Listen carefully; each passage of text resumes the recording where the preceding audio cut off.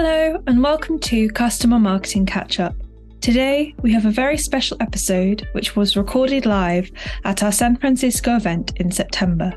In this episode, guest host Ari Hoffman is going to be talking to Sangeeta Walsh, VP of Product Marketing, ISV Alliances and Customer Marketing at Dialpad.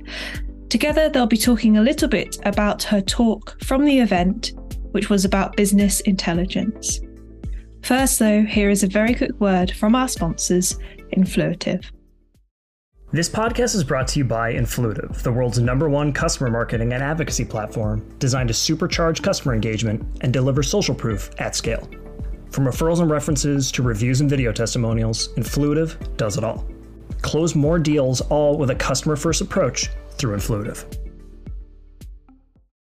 I'm joined by Sangeeta Walsh from Dialpad. You know what? We just had an amazing session, so I know a lot about you. But people who are listening to this, they don't know a lot about you. So why don't you tell us a little bit about your journey first before we get into the topic, which is going to be BI. Okay. My name is Sangeeta Walsh. I've been at Dialpad a little over a year. I have a background in tech. I worked at a competitor prior to Dialpad, and my background is really product marketing with focus on developer marketing, partnership marketing, as well as now customer marketing. So at Dialpad, I lead our alliances. So I'm VP of Alliances, which is essentially how we partner with our different technology companies to publish on our marketplace, to get people eager to build with us and for us to build with them and drive mutual go-to-market activities, as well as how do we partner with customers, get their stories out there, get them into brand and awareness of how they're using Dialpad. Right, absolutely. So I get a little bit about where you come from. Tell me about Dialpad real quick. What is Dialpad? Dialpad is what we call a unified communication platform. We're really powered by AI, and we help drive sales experience and sales intelligence, as well as customer experience and collaboration by leveraging AI. So imagine if you're a company that needs a contact center business, you could use Dialpad to help your agents support customers better by leveraging AI and the assistance of perhaps what to say when a customer calls in to complain, or using live transcription. Or if you're a seller and you need to sell faster, you can use Dialpad in the aspect of being able to have an idea of what to say before the customer asks for it based on sentiment. Heavy company, you care about information, you care about understanding that information, and how to use AI to augment that information. So with that, you talked about business intelligence today. Why don't you tell us a little bit about what you covered today in your session? Sure. When I took over this role, I felt like the most important thing for me to share with everyone is what I learned when I took over this role, which was data is something that's pretty definitive, and being able to understand what a customer is actually doing versus what they purchased is important when you're trying to learn and partner with that customer on what's better for them and what's better in the use case of how they're using your products. So for me, I felt like if I had a partnership with our business intelligence team and I made sure that all of our different products were tagged and displayed in an accurate way, I could go into any sort of interview or any sort of panel really understanding what people are doing. So that way when I ask a question, I'm asking it with more of a thoughtful approach versus not sure and winging it on a response. Yeah, you've done your homework. Yeah. Right. Yeah. So why is business intelligence overall so important? Well, I mean, outside of just knowing what somebody's doing, I think it also gives you trends. So if you are a product person and you want to understand if the certain feature that you built, especially for us, an AI, is actually being used, you want to make sure it's being used in the way you anticipated. So business intelligence can tell you, hey, more people in North America are doing stuff with real-time assistant, or more people in Europe are doing stuff with transcription. It'll give you an idea of where perhaps there's feature discrepancies or where there's certain issues and hurdles because of compliance in different regions. So for me, BI really just gives a story before you go into the story of perhaps trends.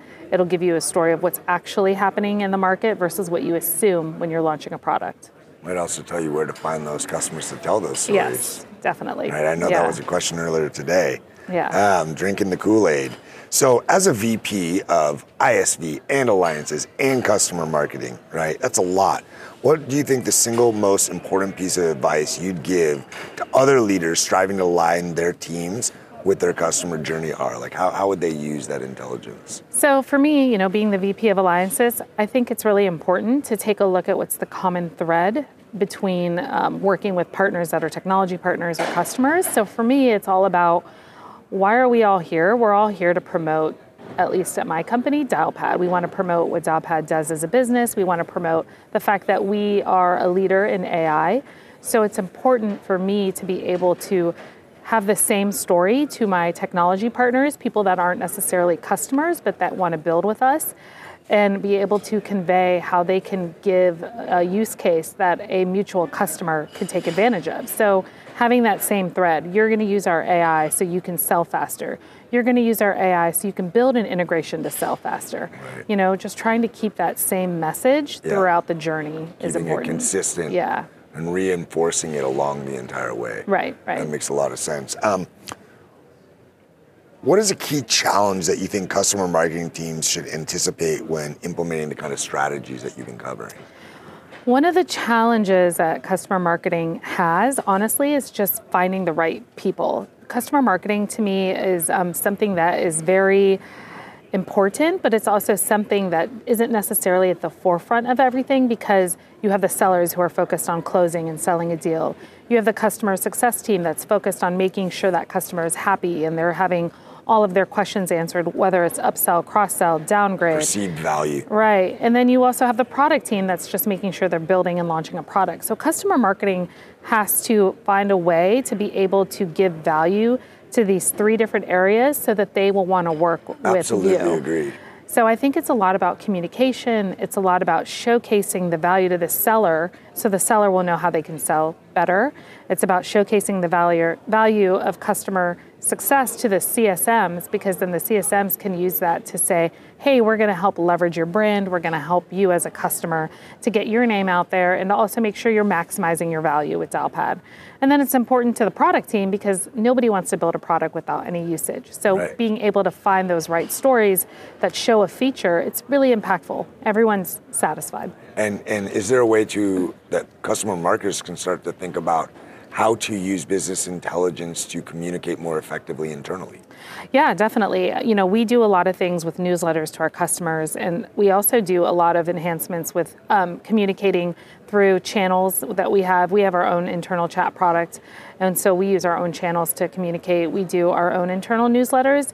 One of the things that I like to do is I try to ask, can I come to your lunch and learn, and can I be a guest speaker for you, product team? Can I come to your demand gen marketing group team meeting and I can talk about some of the findings that we have? So I try to find a way for my team or myself to insert into any sort of company-wide event or any sort of event that we have where we're going to be possibly given the task to be able to present something that we were able to turn around and fix, or something that we saw as a challenge and we were able to accomplish. That's amazing. So as we wrap up here, is there anything that we didn't cover? Anything you want to let the listeners know? No, I mean, I think that, you know, marketing is a consistent journey. It's never just definitive. So I feel that as long as people are open and working with other teams, and especially in customer marketing, being very communicative, over-communicating has been helpful for me, but also being able to be very precise in your story and saying exactly how people are able to fix a problem